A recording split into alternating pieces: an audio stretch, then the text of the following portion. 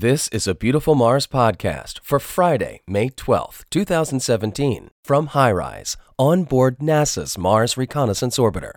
This week, it looks like Mars is the town of Bedrock. Colorful impact ejecta from Hargreaves Crater. The collision that created Hargreaves Crater impacted into diverse bedrock lithologies of ancient Mars.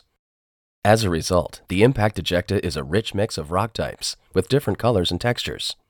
The crater is named after Robert Hargreaves, who discovered and studied meteorite impacts on Earth.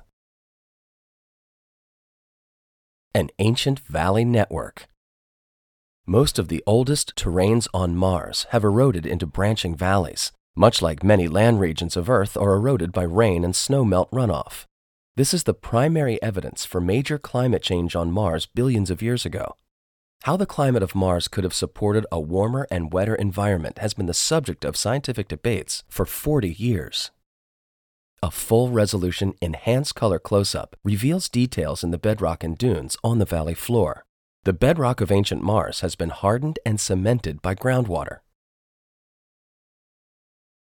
Stratigraphy exposed by an impact crater. Geologists love road cuts because they reveal the bedrock stratigraphy or layering. Until we have highways on Mars, we can get the same information from fresh impact craters. An enhanced color close-up reveals these layers filling a larger crater, perhaps a combination of lava, impact ejecta, and sediments. Landslide. This image finally completes a stereo pair with another observation acquired in 2007. It shows a well-preserved landslide scarp and rocky deposit off the edge of a streamlined mesa in Simid Vallis, a giant outflow channel carved by ancient floods. The stereo images can be used to measure the topography, which in turn constrains models for the strength of the mesa's bedrock.